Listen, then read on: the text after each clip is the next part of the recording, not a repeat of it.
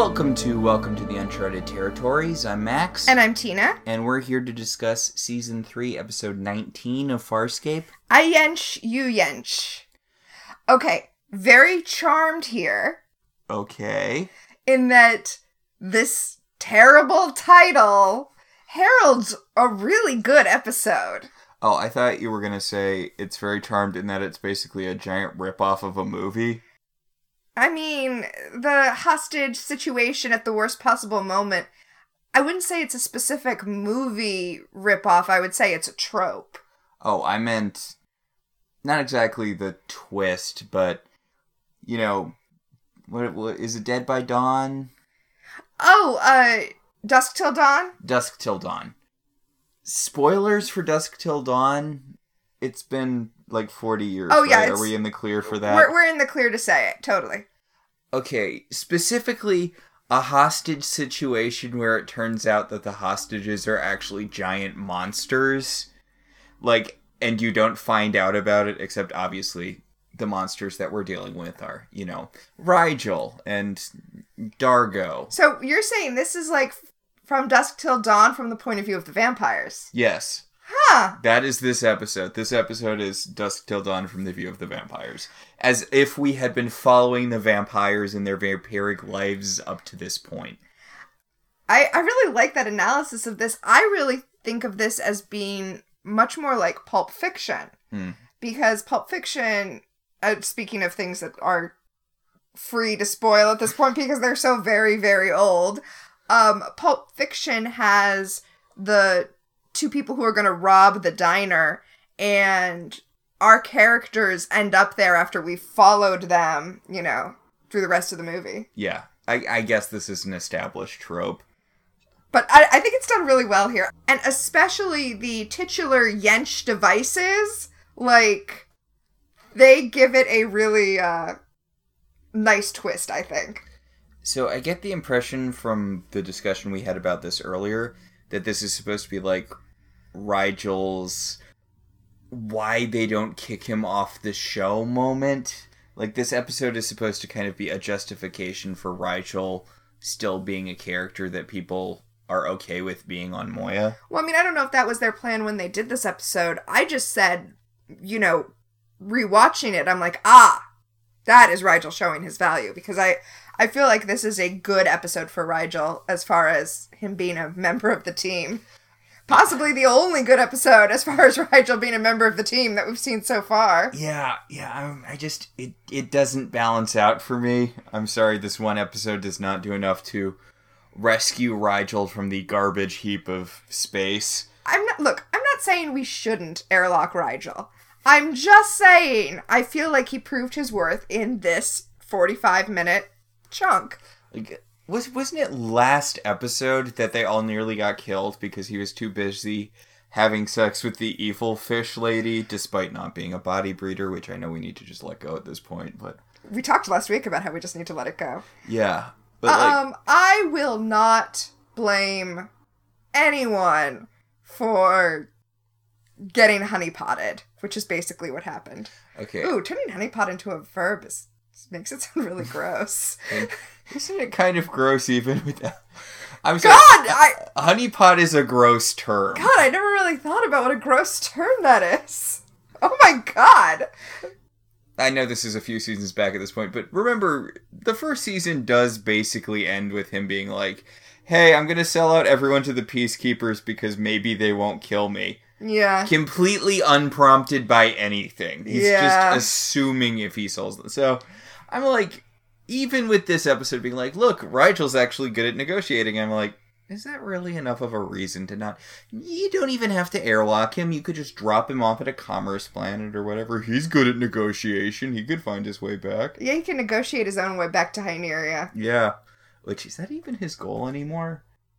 I mean, I know it's his vague goal in the long term, but... Well, he knows that he needs to raise an army in order to take back his throne from his cousin. So that's the issue. That's why he talked about going with Dargo to the Luxon homeworld and getting an army of Luxons to come with him. Okay, dude. I'm sure that'll work out for you. Well, he would pay them. Oh no, I meant more Luxans suck at everything. You've only met Dargo and that lady who Dargo sexed to death. And I would venture to say that she is very good at what she does, since what she did was, like, suck all of the life out of Moya and make herself young again. She's not Zan, though. It's not like that. I mean, Rigel's people are like a galaxy-spanning empire. How she is like Zan, though, because she was a mystic. No, I know, but, like, she would have to do that to a lot of planets. I don't get the impression that the Luxans are enough of a force to even put a dent in the Hylian Empire. Oh, you mean she couldn't go and, like, kill a bunch of people with sex the way Zan did? Yeah. Yeah. And she would have to have, like, a planet-destroying vagina in order for that to be worth it. I mean, she's not Emma Swan. God. I Yench, you Yench. Farscape, Season 3, Episode 19. As you'll recall, last episode, the gang got reunited, and it's super sad. Reunited, and it does not feel good, because... Alternate John is dead. See, that's funny. I was about to say John. real John is dead, but Alternate John has been called up to the big show. He's real John now. Yes. ScarJo, as we were calling him, because he was the John with the scar. Because both Johns were equally real, except now one's totally dead, so... And Erin was having sex with the one who was totally dead, and more importantly, emotions with the one who was totally dead. Yes. So now she's in this awkward position where there's a guy who, for all intents and purposes, is her dead boyfriend, but isn't. Yeah. But that's not really the point of this episode at all. No, not at all. We're not going to deal with those feelings. Last week, we met the other crew, and basically the only member of the other crew that survived was the Scarran, who is trying to convince Jewel to leave this ship with him, since everyone on this ship is terrible. By the other crew, you mean just another crew out there who, like... Right, yes. Not the half of the crew that split off. Exactly. Although they did re-meet again. But, yeah, there were a bunch of strangers on the ship last episode, and all of them died or left or whatever, only leaving, What would you say is his deal? I don't want to use the word neutered exactly, but... Well, he's a Scarran, but his, heat thing got cut out. His heat gland has been cut out, yeah. So, a Scarran that can't do the big scary things a Scarran can do. Yeah. I guess he still would be pretty hard to kill because you have to shoot them like a billion times, but he can't do like the mind stuff or the heat rays or whatever. And they're near a medical facility, so I'm wondering if he is hoping to get his heat gland restored somehow. Mm-hmm. Also, Jewel still has an eye patch from last episode because apparently that was something that happened to the actress. The actress suffered an actual eye injury. Yeah. Hey, it happens! It does. It just felt like a weird trope thing that at the end of the episode she just randomly had an eye patch, and then they just kind of waved it off with, oh yeah, that happened, I guess, in the final scuffle. No, I think she said she got, like, exploded. Remember there was the one guy who was exploding? I think she got some of him in her eye. God. So, yeah, he wants Jewel to leave with him because, I mean, why should she stay? She has no alliance with these people. Seriously, and her life's been sort of a living nightmare the entire time on Moya, so... Yep. So, now, just so we're clear, the ship that that's coming, that the Scarran's gonna get on, and that he's trying to bring Jewel on, is an unarmed medical facility with 600 people on it. Mm. I hope nothing bad happens to this ship full of innocent people. I'm just saying, this is a really dark episode. Not accidental genocide dark. 600 people! Literal millions of people. Okay, I'm just saying. All right, it's less dark than Different Destinations. I'm just saying, Farscape has set the bar pretty high for, dark episodes. That is fair. That's fair. It's a whole episode about them trying and failing to save women and children from being murdered en masse. Yep. Yep. Anyway, John's deal is that he wants to go to the command carrier and just take out Scorpius one-on-one. That's his plan. And last episode, he implied that he was going to go do this on his own. He wasn't asking anyone to risk themselves, but they're all going with him. You knew they were going to. But Chiana is having a psychic vision of peacekeepers. Because I guess that's just a thing that she does now. Yeah, this is a thing. Does this come up ever again? I mean, I already said no, and it already has become a thing again. So, I don't know. Chiana's just psychic now. We'll just accept it. Okay. It seems like a lot of people in this show are psychic in ways that aren't particularly helpful ever. I know, she's like, I see that the peacekeepers are going to be a lot of trouble. Yeah, no shit, Chiana. Thanks, Phoebe Hallowell. So, at the space diner, Dargo and Rigel are meeting with Scorpius so that they can negotiate terms for them coming onto the command carrier. Essentially, they're going to tell Scorpius that they will give him the wormhole technology, you know, in exchange for him helping them take out the Scarens and peacefully and all that good stuff, which is, of course, a lie, but...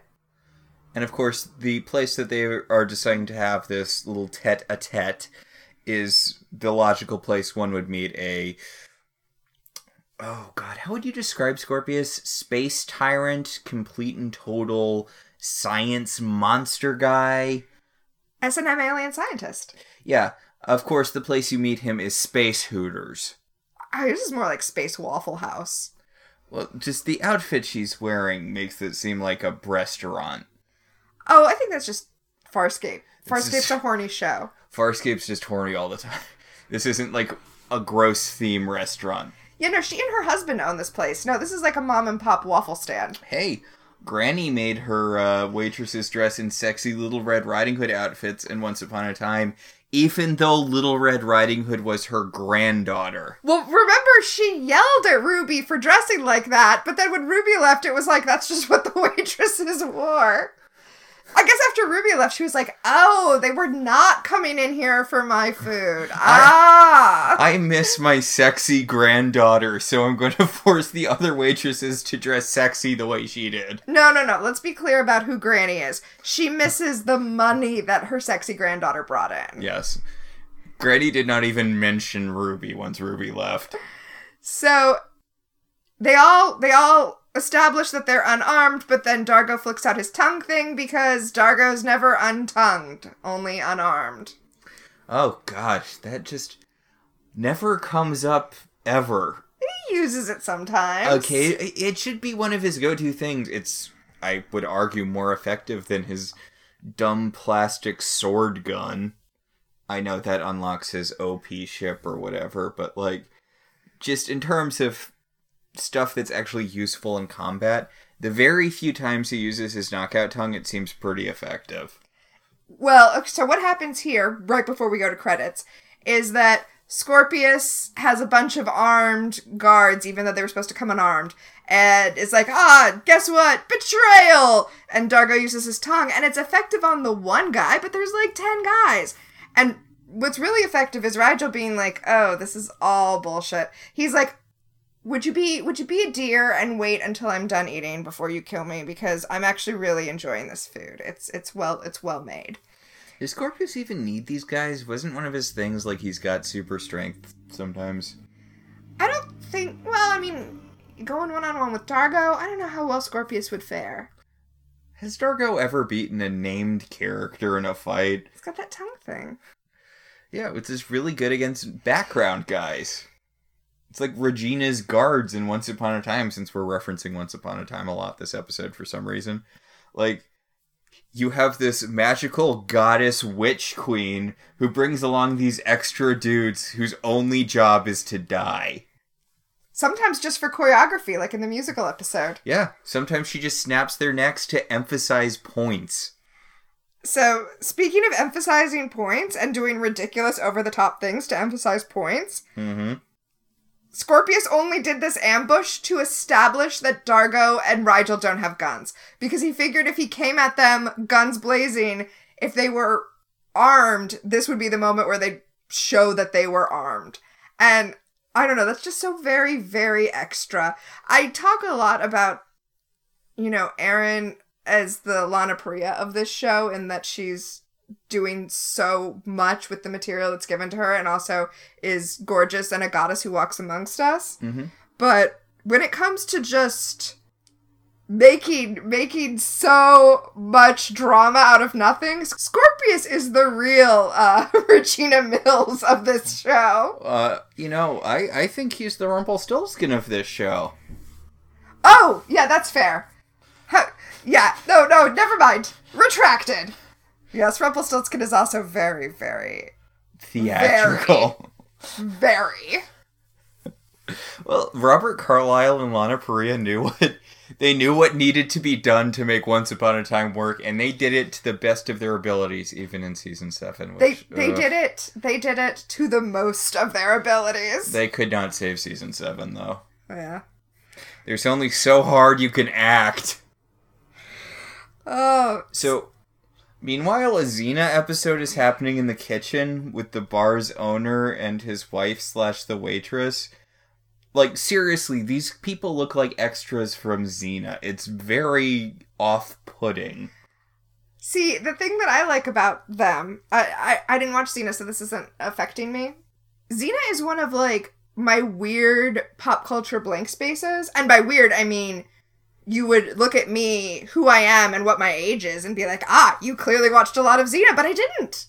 Yeah, the only episode I believe you've seen is the one I showed you with Callisto, because... Yeah! I mean, I feel like Callisto is a character you would enjoy. She's basically Xena's Faith. That is up my alley. I am eventually going to watch Xena. I watched a bunch of Xena, and I don't really think it's required watching. I think there are a few really good episodes, but I don't think it's something you really need to go through all or even most of. Well, so another thing long-time listeners will be aware of is that we have many, many projects that we want to do, like dream projects, that may or may not ever happen just because time is linear. Mm-hmm. But one of my dream projects is Gal Pals, a podcast about lesbian subtext in 90s pop culture. So that would be a good time for me to watch Xena, I think. Yes, that would be a good time for you to watch Xena. But what I love about these restaurateurs is that this whole, high-pressure negotiation is happening in their dining room, and in their kitchen, they're like, ooh, if the Peacekeepers like us, maybe we can become like a Peacekeeper bar, and we won't go out of business, and this will save the restaurant! Okay. I don't know if it's just because we watched Empire Records recently. Okay, they don't have 35 full-time employees, though. That's nuts, right? Okay, so I watched Empire Records, speaking of, my age and demographic and nerdy whatever. I watched Empire Records a lot in high school, and you showed me that tweet about how they have way too many full-time employees for a store that's struggling. Maybe you wouldn't be going out of business if you didn't have 35 employees. And then full-time employees! At a record store. And then last night when we watched it, because it was Rex Manning Day, I was like, it was like the scales had fallen from my eyes, and I was like, wow, there are a lot of employees at this store. I thought the weed dealer guy was just someone who was dropping off weed for Mark. But no, he's an employee too. He gets one of the sheets about employee conduct. Yeah, he's an employee. And then they hire Warren at the end. The kid who shoplifted. The kid who threatened them all at gunpoint.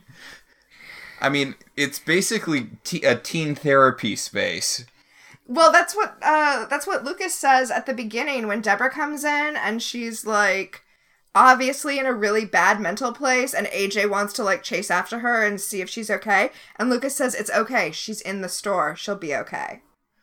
Also, he hires that lady who used to work for Rex Manning at the end, although did they have a history, or... I think they clearly had a history, and this is the kind of thing I'm talking about, that I was talking about with you when we were watching the movie. It's clearly a much, well, we know that there is a much longer cut of it out there, but I think the movie works because everything extraneous was sliced away. Like, we don't need to hear a discussion about how Debbie Mazur and Anthony LaPaglia used to date.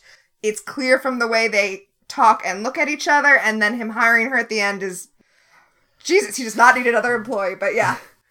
Well, it might be good for him to have another adult around. Yeah, that's true. I mean, you want to have at least one person that you can trust to lock up the store without going to Atlantic City and spending all of your day's income.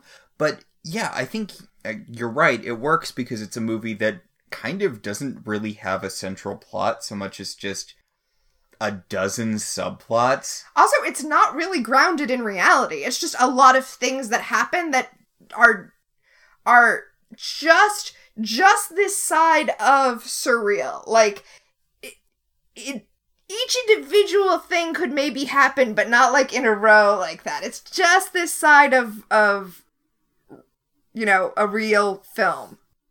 Farscape. Man, I love that movie.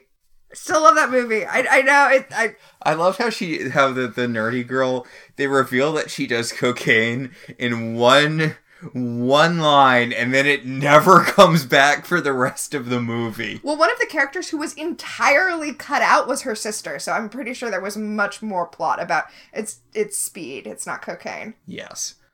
Just to cut off the well, actuallys. Yes.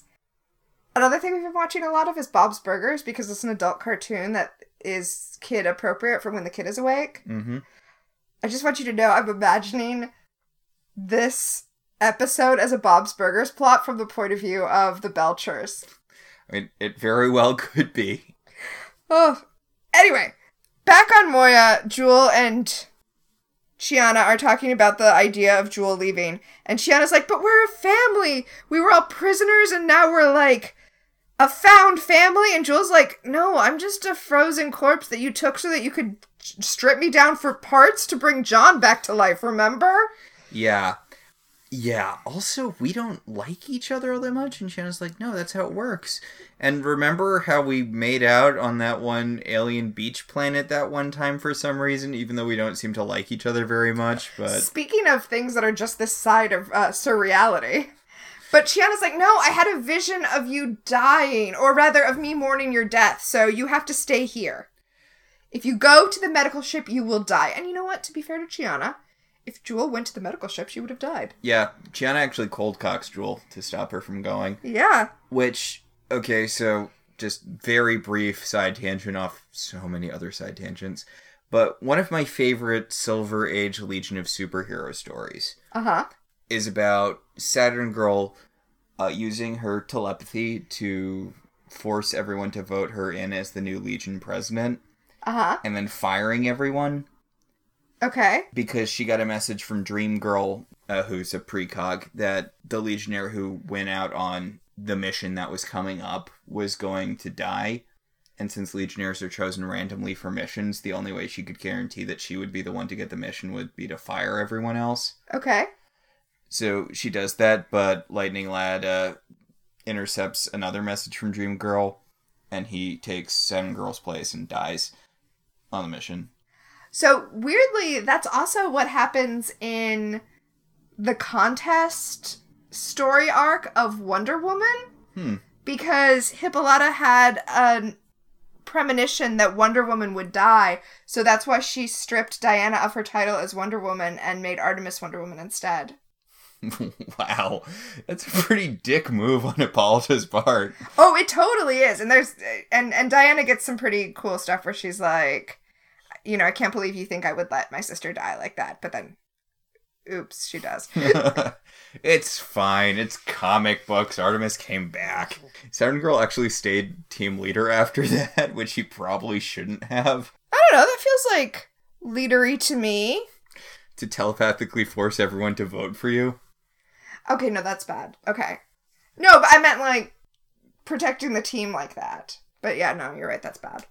I mean, Saturn Girl is basically more competent teenage girl Professor X in the Silver Age. Like, well, he gets to be in charge, so why shouldn't she? yeah, she manipulates people and she uses her powers for evil, but, she also gets stuff done, so. Just because she's a teen girl, we're not gonna, take it away from her if we let Charles be in charge of shit. Which we really shouldn't. What? No, don't look at me like that. I'm just rewriting the Charles in Charge theme song in my head to be about Charles Xavier instead of Scott Baio, noted Republican. Charles in charge of our minds and our thoughts. Yeah. Yeah. Okay, anyway. Farscape. Anyway, so peacekeepers show up. And John's like, okay, we need to starburst the fuck out of here. Pilot says, we can't starburst. We're too close to the medical facility. If we starburst, everyone will die, and that is bad. Wait, what? Why? Remember how John got caught up in the starburst of Moya when he first... Or, not John, rather. Remember how Aaron got caught in the starburst of Moya? That's how she ended up on the ship? Oh, no, I didn't remember that. Oh, okay. Yeah, that's in the very first episode. That's how she ends up on the ship. So, Moya's, or all Leviathan's starburst have, a radius. And presumably Aaron was caught up in it and was okay because the Prowler is so small, but the med ship is big enough that it would probably, rip it apart. Okay. It tracks for me with what we've seen in Moya. Leviathans don't really seem all of that capable. For all of the, talking up they get and all of the, we have to burn Moya so that she can't be at... You would burn Moya? You would burn Moya? But do you need to burn her? Did she need to be pregnant? Did Talon need to be attacked by Aaron's mom somehow? That still doesn't make sense, given how competent we see Aaron's mom being in the rest of the run. Yeah. But, it doesn't really feel like Leviathans are all that good at what they do, even when they're running at full capacity. Well, Talon is only half Leviathan, so he levels his cannon and takes aim at the Peacekeeper ships. Maybe giving the baby a tank wasn't a good idea. What? Anyway, Jewel is super pissed at Chiana because she's like, if you had let me go and not cold-cocked me, I would be on the med ship and not on this ship that's about to go to war with the Peacekeepers. And Krace is like, hey, Talon, just wipe them out. I know you're a baby with a cannon. Just wipe out the Peacekeepers. Murder everyone. And he does super easily. Yeah. Aaron is like, Pilot, what's the status of the Peacekeeper ships? And Pilot's like, they literally don't exist anymore. They're dead, Jim. Yep. And then Talon's like, oh wait, there's still one more ship. I better take out that ship. And of course it's the med ship. And for some reason, Talon ignores Krace when Krace is like, Talon, don't blow up the med ship. And Talon's like, yeah, I'm going to blow up the med ship. Yeah. And so then that happens. Talon blows up the med ship, kills the peaceful 600 people and the Scarran who are on board the ship. And Jewel's freaking out because she's like, they're dead. So many people are dead. This is your fault, Krace. And Krace is like, okay, whatever. Yeah, salute to the dead, whatever. Let's move on. Our hearts will go on. And Chiana's like, Jesus Christ. Jewel's like, Chiana, if you're going to be a psychic, can you be a psychic that's useful and not a psychic in, the worst possible way? Hey, she stopped you from dying. So that's, negative 1,000 points for Chiana. No, I don't want Jewel to die. I just don't want her to be on the show anymore. So, Talon shut himself down and is refusing to talk to Krace, and Moya won't starburst away as long as she can't be in contact with her boy, Talon. So, yeah, everything's pretty fucked right now. Moya's kind of like a mom in a zombie movie who ignores her kid until her kid gets zombified. Actually, I feel like she's more like Angel in Angel. And Talon got kidnapped, just like Connor did, very young, and was then raised by Krace, a person who was probably not the best influence on a young gunship. And when Talon came back to her, he had to deal with what he had seen and done, and he was not prepared to do that. And spoilers for both the end of this episode and the end of Angel, the solution in both cases was to wipe their memories and basically start from scratch. I was thinking more because Moya only ever seems protective of Talon when he's actively hurting the people around him. Oh, yeah. Like, she generally doesn't seem like she cares what Talon is up to or doing unless he's actively trying to kill them.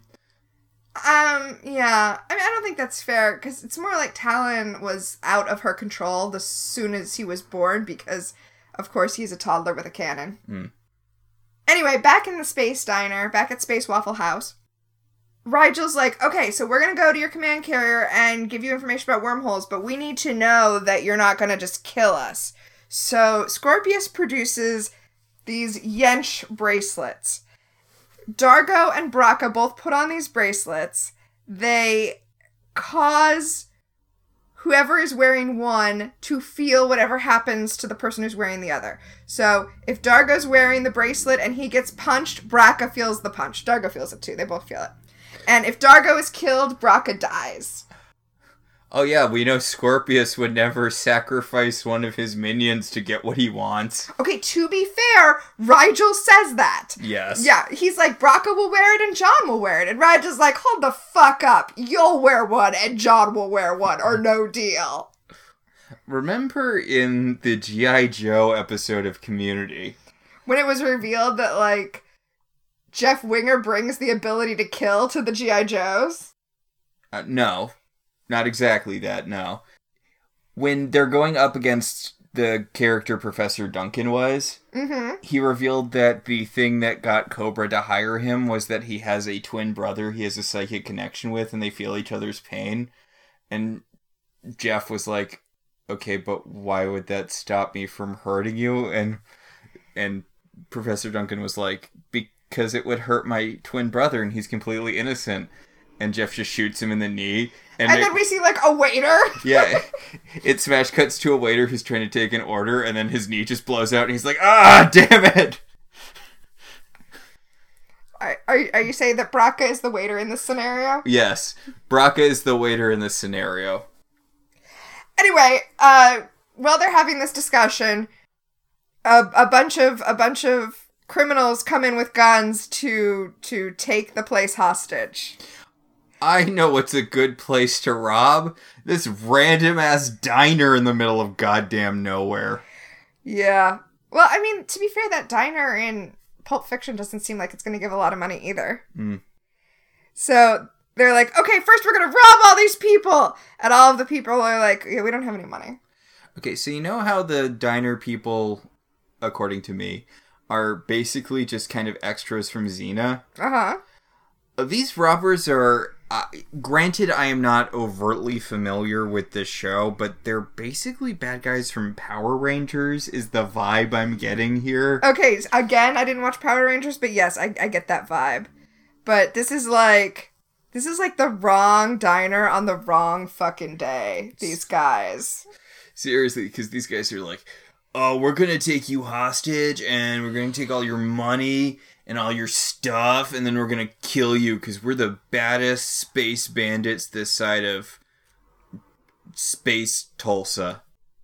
Yep.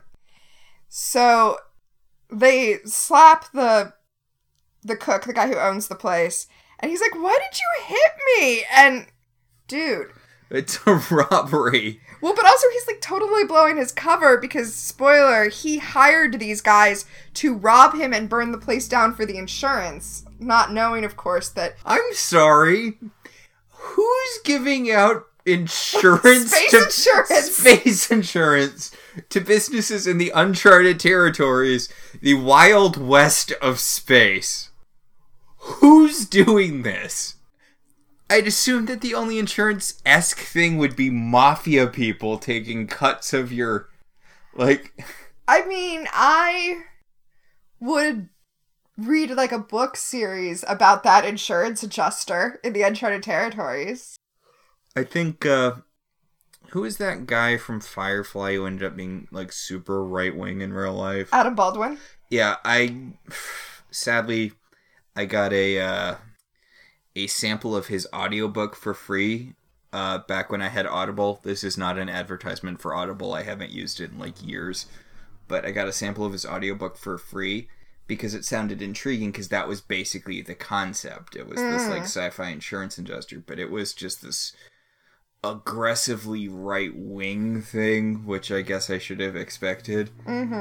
I saw, oh, hey, it's a guy from Firefly, and he wrote a book about this kind of fun-sounding sci-fi concept, and then it was all about how space soy boys are ruining space, and, like, if you study feminism at college, then your planet's gonna be taken over by bug creatures.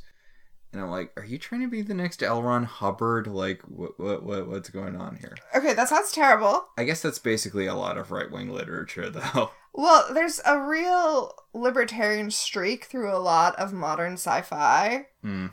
So I could see that, but I don't want to think about that. I want to think about Dirk Danger Jackson, insurance adjuster to the uncharted territories. It wasn't just a sci-fi thing, though, right? Like, was it like Sword of Truth or whatever? It was about, like, this amazing super capitalist guy who, like, but it was like a fantasy story. I am unfamiliar with that story, but I wouldn't be surprised to hear that there's also a libertarian streak running through modern fantasy. Well, I mean, I think it was in the 70s or whatever. Because he fought fantasy communists. Maybe the 60s or 50s, possibly. I don't know. There's sci-fi and fantasy writers live a really long time, and they write a lot, so... So, in the 70s, sci-fi literature, at least, not necessarily films, but literature, was a lot more kind of cerebral and, like, what is reality? And, like, what is... Like examining concepts of morality and mortality through the lens of aliens in space, which I bring up because back on Moya, they're talking about what to do with Talon, and Moya starts freaking out because they're talking about killing Talon, and Crais is like, no, we'll just have his memory wiped, and Chiana's like, okay, but what is a person if not their collection of memories and experiences? In what way is this not killing Talon? Oh, but I thought sci-fi needed to be uplifted by a literature guy who came in and... Oh, God, remember that guy? Yeah, I mean, I know that's what you're talking about. But for our listeners who don't know who Max is subtweeting here, that guy who came out, he was like a literary guide. He was like, okay, sci-fi is just like action and stuff, but I came up with a really interesting concept. What if a robot felt love? Yeah, it was...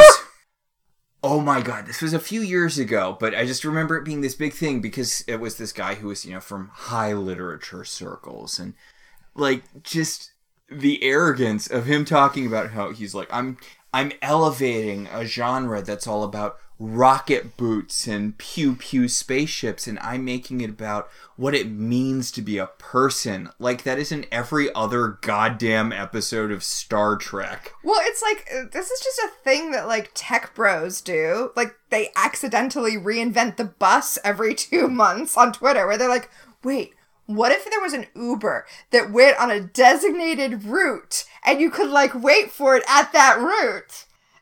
Or, these guys that I don't know if this has filtered down to the internet that you are on, but on my part of the internet, this has been some serious drama. The guys who bought the domain knitting.com. No. Okay. Y'all who don't know about this. So these two tech bros realized that the domain knitting.com was available. No one was using it. So they were like, you know what the knitting community doesn't have? An online gathering space. But these guys don't knit. They don't know. They're like, the only place knitters have to go is, like, Amazon. And so they bought this domain and they were like, the space is basically just a bunch of grandmas with their, like, granny glasses sitting by the fire doing, like, whatever, we're bringing it into the 21st century, and all of the knitting community, which, by the way, is very online and is filled with people of all genders and ages, were like, okay, you two need to have, like, all of the seats. You need to, like, back the fuck up. Well,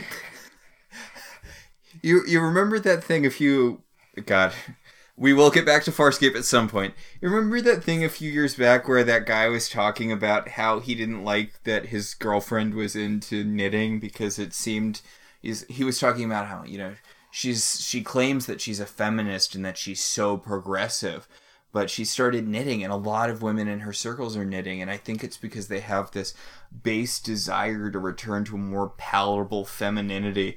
And my favorite response, because there were so many responses dunking on him, like, dear God, please show this to your girlfriend. But my favorite one is, I will knit you a fucking coffin. Listen. Anyone who's listening to us who is not a knitter or a crocheter or who doesn't do something of this nature, let me tell you why there are so many knitters who are millennials, Gen Z, Gen Y. It's an amazing fidget habit if you have ADHD. It is like the best fidget habit. That is why we are all knitting all the time. Farscape. What is a life, right? If you erase all of your memories and experiences, what is a life? I mean, it's Talon. He's been awake for, like, what, a couple of months in universe? Who remembers the first couple of months of being alive? He's basically just a toddler who's been whizzing around space shooting a giant gun at people. Those aren't exactly quality memories he'll be losing. Yeah, so Pilot's gonna go talk to Moya alone, just the two of them, because they're all bonded, and be like, yeah, we need to talk about Talon. If we still did episode titles that weren't just the title of the episode, I think this one would be We Need to Talk About Talon. Are you there, God? It's me, Talon. Oh, I was thinking about We Need to Talk About Kevin. Yeah. Oh, yeah. I just... Anyway, so Rigel is negotiating at the hostage situation. He's swapping up. Well, he has realized what we said before, that this is actually like an insurance scam.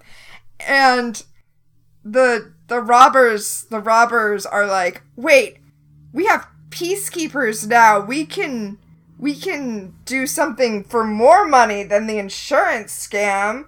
We're making up as we go. That always works out well in crime situations. I mean, I get it, these guys aren't the sharpest bulbs in the shed, but I know we've captured a high-ranking member of this giant fascist murder organization. Clearly this can only go well for us. Oh. That's not the best logic out there. Yeah. Anyway, they're all yelling at each other, all the criminals and the cook, about who told Rigel what was going on. And clearly it's not that we are so inept that he just figured it out. And also, by the way, the wife didn't know that this was going down, and she is not pleased. She is not pleased with this. This is their home. This is their business. This is their life. You can't just destroy it for money. Okay, I mean, this is a terrible idea, and she's right to point out that it's a terrible idea. Yes, that is true. Back on Moya, John and Aaron are talking about what should be done about Talon, and, like, this is really... Y'all are really out of the chain of decision here. Like... Yeah, this is, They just really needed Ben Browder and Claudia Black to have some scenes in this episode. I mean, to be fair...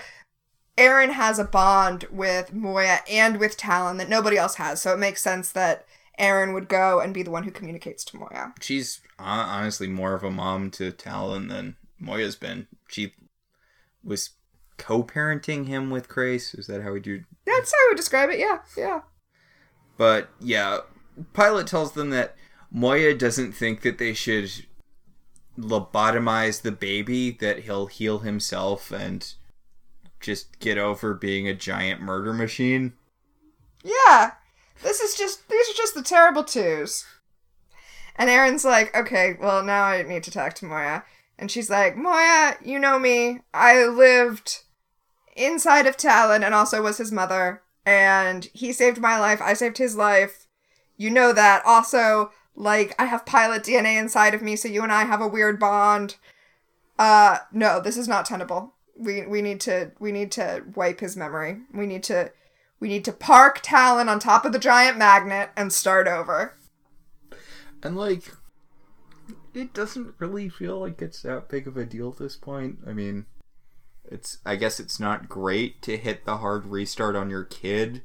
Most of what you'll be erasing from Talon at this point is trauma. Yeah. Like, has anything good happened to Talon in the however many months he's been alive? No, probably not really. I'm, like, thinking back on it. Oof. Anyway. Not like... And being a baby is horrifying enough in the first place. He's a baby who's been, like, horribly tortured. Oof. Yeah, he got real beat up by that retrieval squad. Somehow. Anyway, at Space Waffle House, the criminals are deciding that they're going to hold Scorpius for ransom, and he's going to call the Peacekeepers and get a ransom. And Scorpius is like, this is Rigel, the Dominar of Hyneria, so you should definitely take him hostage instead. We all know what Dominars are, we all know what Hyneria is. I mean, I guess it is a galaxy-spanning empire, which... Okay, so I'm stuck here because, on one hand, I feel like Rigel's plot should be more focused around getting an army or whatever, because he has to defeat a whole empire, basically, right? To regain his throne. Yeah, essentially. But also, I don't want Rigel to have plots. Oh. So, back on Moya, Talon takes aim at Moya and starts firing because... He doesn't want to have a lobotomy. Hey, fair. Fair. Yeah. But maybe the whole he'll heal himself before he causes too much damage thing is not accurate. No. But at the diner, the criminal guys, they're blue. We didn't mention that they're blue. The Blue Man Group or the Blue Meanies. Blue Man Group or Blue Meanies? Blue Meanies. Okay, so the Blue Meanies are like have attacked, everyone, and Braca is about to lose consciousness, and if he loses consciousness, Dargo loses consciousness, and that is bad, because they have the Yench bracelets. They have the Yench bracelets. So, Dargo's, like, smacking him, like, stay awake! Don't lose consciousness! And Rigel's trying to negotiate them to get them some water, so, they'll stay awake, I guess. I guess they'll, like, throw it in his face or something? I mean... If it were like does this ever come up again, the Peacekeeper heat thing? Yeah, it does. Okay. You'd think they'd have suits that could automatically cool themselves, right? You'd think that would be one of the first things you would invent if you were like a fascist military society that had a weakness to heat. Okay, so one of the reasons that I know for a fact that it comes up again later is that we're going to see Aaron in Scorpius's suit, because that's what his suit is. Right. Everybody gets in Scorpius' suit at some point in this show. We've already had Rigel and John. Okay, I guess not everyone. I guess just Rigel and John and Aaron. So, the Blue Meanies are like, yeah, we don't care if everyone dies as long as we have Rigel the Dominar to ransom off. And, Then, I really don't love this runner. Rigel has fear farts, and since they're all helium-y, everyone's high-pitched now, because... Yeah. There's a reason Jean is my least favorite of the Belcher children. Yeah. I don't think fart jokes are funny. The one in Catcher in the Rye is a little funny. It's kind of funny. But, like, fart jokes... It's more lazy than anything else. It's really lazy, and I really expect better from Farscape. Especially given all the cool stuff they drop from the early episodes. When is the last time the DRDs got to do anything? Yeah, that's a good point. Well, no, they guarded that Peacekeeper last episode. So, one of the Blue Meanies is like, hey, I've got an idea. How about we go with the original plan, don't kill anyone, and just burn this place down? And the other Blue Meanie is like, we're gonna kill some people. Don't be naive. So, Rigel and Scorpius are yelling at each other for getting each other into this situation. But they're also, like, trying to come up with a plan. So, are all of Scorpius's men dead, or... I think all of the extras are dead, and Braca is just near death. And Scorpius tells Rigel the code to take off the bracelet off of Braca. I'm sorry, how much did the Peacekeepers suck? There were like 10 of them. They were all armed, and 2 blue randos took them out? I thought the Peacekeepers were a giant, scary military organization. Well, Dargo took out one of them. With his tongue. Yeah, Dargo took out one. I guess that shows how useless they are. I mean, these weren't real... These weren't actual, Black Ops Retrieval Squad peacekeepers. They were just whoever didn't have anything to do that day who could put on the uniform and pretend to wave guns around so that Scorpius could determine that Dargo and Rigel weren't actually armed. God, it is not worth it to work for Scorpius. It really isn't. Or, honestly, any peacekeeper that we've seen. So, Rigel's telling the Blue Meanies how terrible their plan is. He's like, yeah, listen.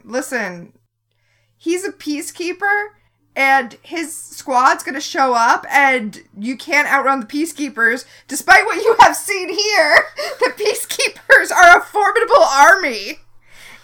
And the only way that you're gonna get away is if we go in Dargo's ship. And Dargo's the only one who can fly his ship because it requires Luxan DNA, which is true. So, you better not let him die, which means you better not let Braca die. And the Blue Meanies are like, why is this so hard? And honestly, I found this part hysterical. It was like, we're just trying to come up with a plan to ransom off a high-level military official and an exiled royal on the fly. Why isn't that coming easy to us? So the waitress brings out some alien soup, and the main blue guy throws it on the floor, and he's like, I don't want this crap. I'm gonna eat something else. I'm gonna eat you. And then he grabs her, and her husband runs out of the kitchen, and he's like, hey, stop that. And he throws he goes full Donkey Kong and throws a barrel at the main blue guy, and then everyone shoots him. And his wife runs over and is like, no! And he's like, avenge me! And she's like, you want me to kill the Blue Meanies? And he's like, no, burn this place down! Burn this place down and live like a queen!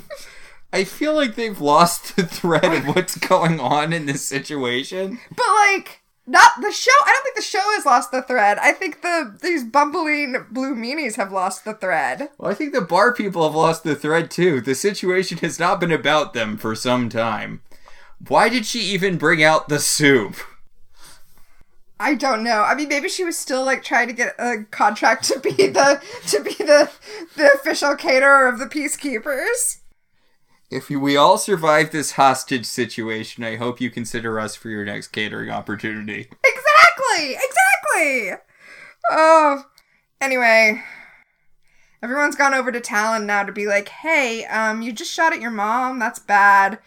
You should probably let us take you and wipe your memory core and start over and make you better. Bad. Bad boy. Bad spaceship. Go to your naughty stool. Yeah, they're gonna put Talon on a timeout. Permanently. Anakin Skywalker style. That's very dark. Too dark? That's maybe. It's up to the edge of too dark. Was it better in Star Wars Episode 3 because they completely killed the drama of that? Anakin, I can't believe you killed all the youngkins. The younglings. I was trying to make it stupider, but I don't think that was possible. Hey, Anakin, I know you just killed a room full of toddlers, but let's suck all the drama out of this moment by calling them younglings. I mean, that movie. That trilogy. Basically, all of Star Wars, really. Except, the first 2 movies? I mean, I'm okay with Star Wars. I don't have the issues with it. I also don't really feel like I have the emotional investment a lot of people have with Star Wars. They're fine. A few movies come out every year now. Ugh. I'm okay with watching a Star Wars movie. I'm not going to get all emotionally invested at any point in the saga. They've killed my emotional investment. Well, I mean, I liked Rise of the Skywalkers while we were watching it, but thinking about it in any depth is not that movie's friend. Yeah, that's true. Yeah. Like, I enjoy Space Wizard bullshit, but then you think about it and you're like, this movie feels like it was kind of, I don't want to say fan servicey, but just like, we're going to look up everything that everyone wants to happen on the internet and then try to shove that all into one thing, except no gays, except for those lesbians for like a second. Although I do genuinely enjoy, you've seen the homophobic slug meme, right? No. Okay, so you know the bit where the two background women kiss in Star Wars? Yeah. It cuts from it pans from that to a frowning slug alien for double the screen time of the lesbian kissing. Yes, I have seen that. You've seen the homophobic slug reaction? Yeah. I genuinely enjoyed that. That is the one piece of that Star Wars movie that I'm like, you know what? Also, apparently, they're doing a lot of... The new Lego Star Wars game is doing a lot of stuff implying that Poe and Finn got together after the events of the movie. And I'm like, I guess that's nice. I don't think that the Lego Star Wars movies / games are particularly canon, but it's nice that they're recognizing that people wanted to see them make out, even if it's in, you know... Not just wanted to see them make out, but rightly pointed out that there is no heterosexual reason for the way Poe bites his lip when he tells Finn that the jacket looks good on him. Hey, but he used to be a totally heterosexual drug dealer for some reason. Okay, let's just not talk about those movies anymore. It's making me sad. Let's talk about this sci-fi franchise instead, where Rigel tells the Blue Meanies that they have royally fucked up because he is not... I mean, he is royalty, but he's an escaped prisoner, so he's really not worth anything. Wah, wah. It turns out that they have no good hostages. Yep. Like, it's not like the Peacekeepers care about Scorpius, right? Right? Anyway, so they give Rigel a gun. They point a gun at him, but they give him a gun. And they're like, okay, well, prove that you're on our side by killing this random Peacekeeper Braca. And he's like, What would that accomplish? But also, Braca is tied to... Dargo, yeah. But, no, seriously, what would that accomplish? What would killing Braca accomplish at all? The Blue Meanies do not know what they're doing. Not to go back to Community again. Uh-huh. But remember the conspiracy theory episode of Community? Yeah, yes. At a certain point, there is no greater conspiracy. You're just doing random stuff for no reason. I mean, they're assuming that if they keep doing random stuff and, like, firing guns into random areas, then eventually they will get money. I'm an escaped, haha, joke's on you, I'm not actually a royal in a position of power, I'm an escaped prisoner. Oh yeah? Well, to make us trust you, shoot that guy. How do you get from point A to point B there? Not entirely sure. But Rigel's like, you know what? I'm gonna shoot Scorpius instead. How about that? And they're like, you said Scorpius was the one who was valuable. And he's like, yeah, that was seconds ago. Things have changed. And he shoots Scorpius. And then the Blue Meanies are like... Well, the woman starts flipping out the waitress. She's like, Jesus fucking Christ. Why not just kill everyone? What are we doing here? What are we doing here? But while she's freaking out, she walks behind Rigel and she whispers to him where there is a knife that he can get to. See, she should have been in charge of this criminal enterprise. The first thing she would have done is not any of this. So, meanwhile, John and Aaron are sad because, you know, they have to lobotomize a baby. Wah wah. God, it's so grim when you put it like that. Is there a less grim way to put it? No, this is a dark episode. Like, a bunch of innocent people were killed on a hospital ship, and then, like... They lobotomize a baby. Yeah. I mean, he's a toddler with a cannon. So, back in the diner...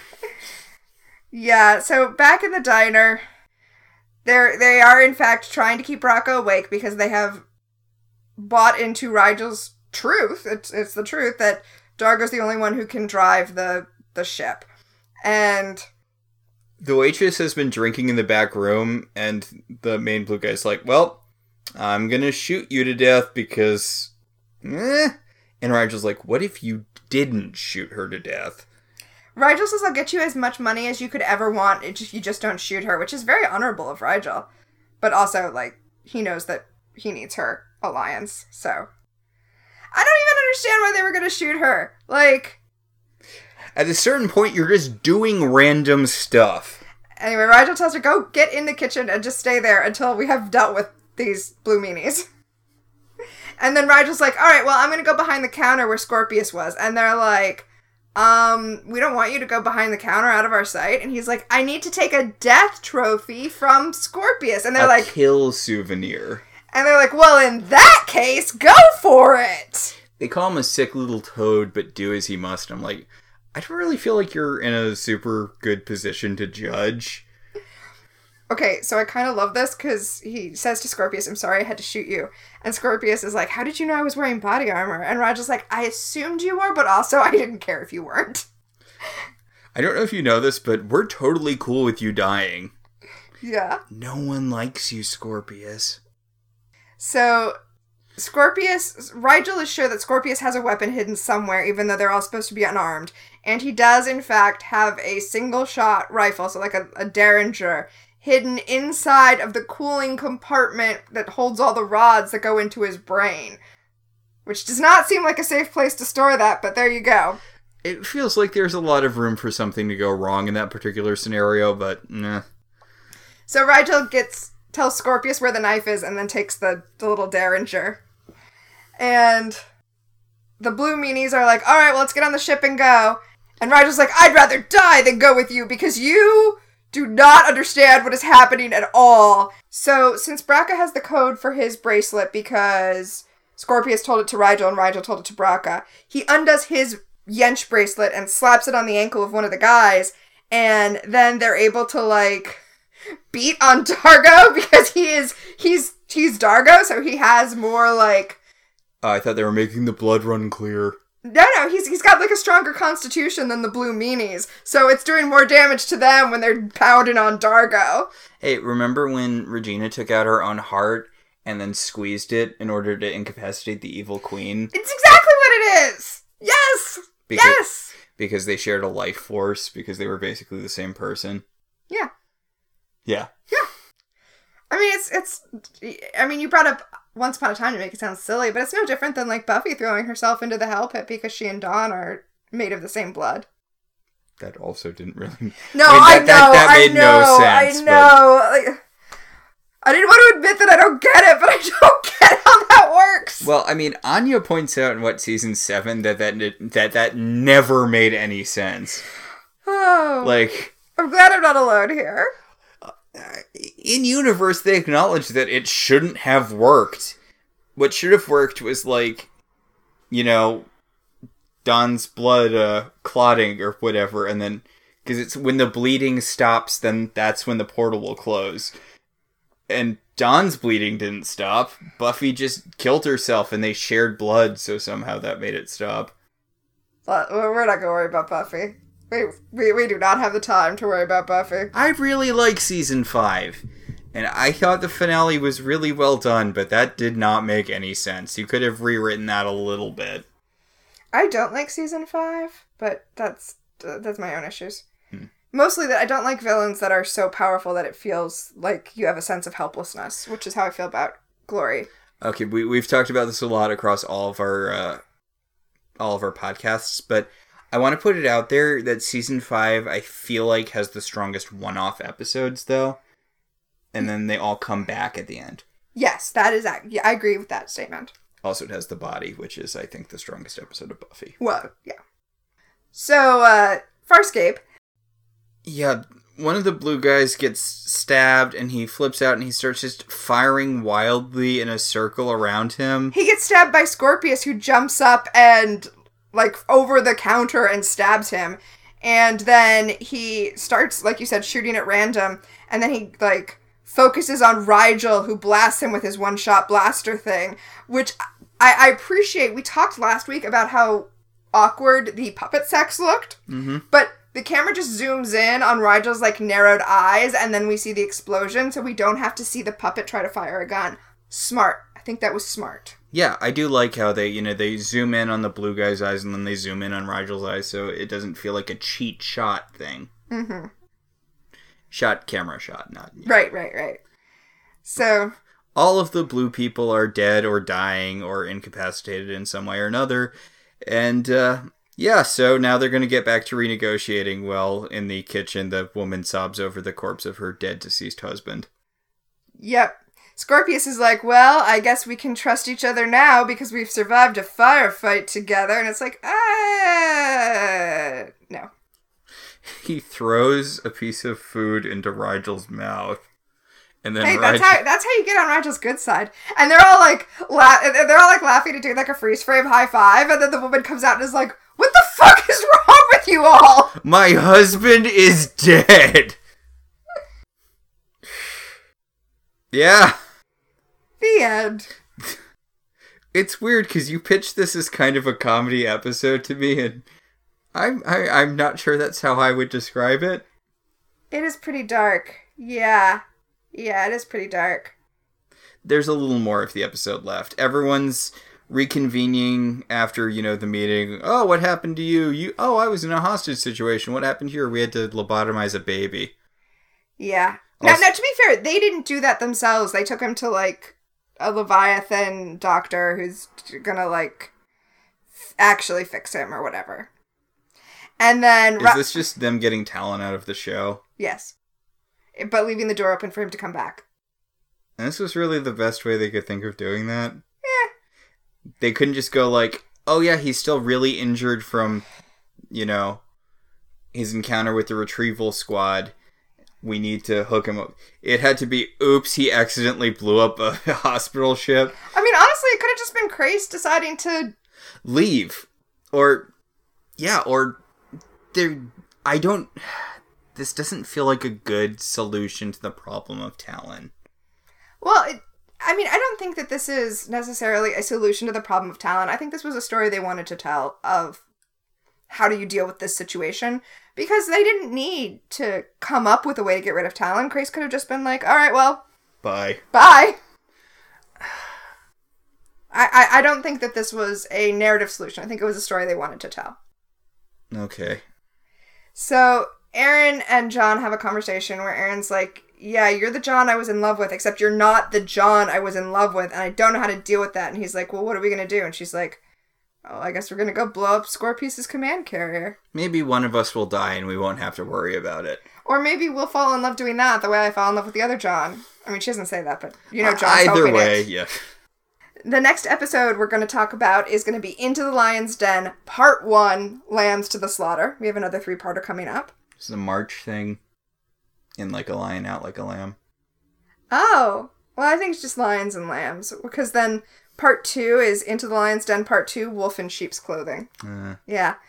So, the description from Amazon Prime of episode 20 is, the crew must stop Scorpius' research on wormhole technology. The only way to stop him is to board the command carrier and figure a way to destroy it from within. We already know all of this. We know that that's what's happening. We knew all of this 2 episodes ago, so this whole episode was pointless then.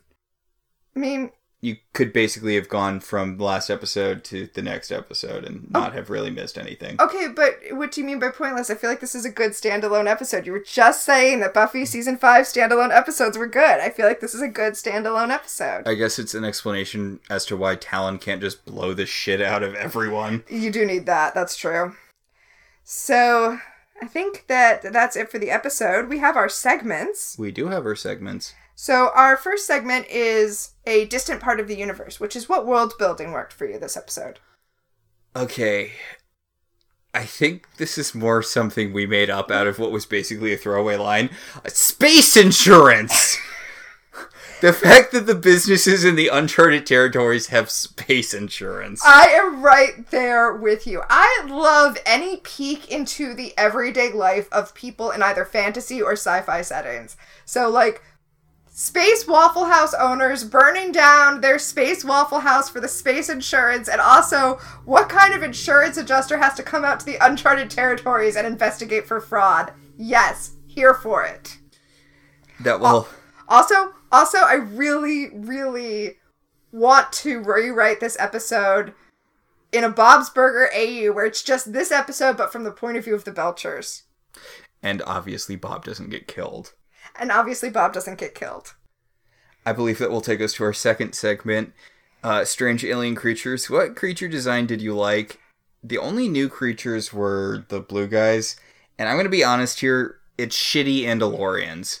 Okay, so I'm going to cheat. Okay. And say I think it was good puppet work to zoom in on Rigel's eyes when he fired the gun. Yes, they made some good puppet choices with Rigel, but, like, the blue guys were just shitty Andalorians, and Andalorians already kind of suck. I like them in Lower Decks, but the makeup in real life is just awful. Okay. Like, I feel like there's a good way to do that makeup that they just haven't done. That's fair. That's fair. Honestly, I think Andalorians are really cool. I would like to see more of them, but I feel like there's a bunch of classic Trek BS that I'd have to get through with Andalorians. Like, isn't there a thing where they've, like, a cousin race or something? And Andorians? I don't know what the deal with Andorians is. I don't think you need to get through. They don't show up that frequently, so I don't think there's actually a lot of BS you have to get through. I think what we need is for Lower Decks to do more with Jennifer. Which I heard they are going to do in the next season. I'm so excited for the next season of Lower Decks. Our final segment is The Wonders That I Have Seen, which is what emotionally resonated with you this episode. Nothing! Really? They had to kill Talon! And then John and Aaron had their conversation about, like, how she's in love with him, but not him, and he's in love with her, and what are they gonna do? Is love to spare? Well, okay, sorry, I've got two, so there we go. Yeah.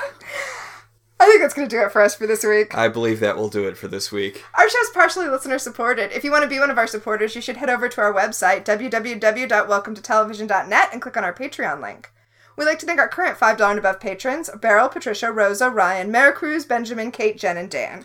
If you'd like to support the show in other ways, you could always rate and review us on Apple Podcasts. It helps other people find the show. If you want to talk about this episode, or any episode of any television show, you should join our Facebook group, Welcome to Television. We can also be contacted at I Love TV Zines on Twitter, or at ilovetelevisionzines@gmail.com. So until next time, I'm Tina. And I'm Max. And this has been Welcome to the Uncharted Territories.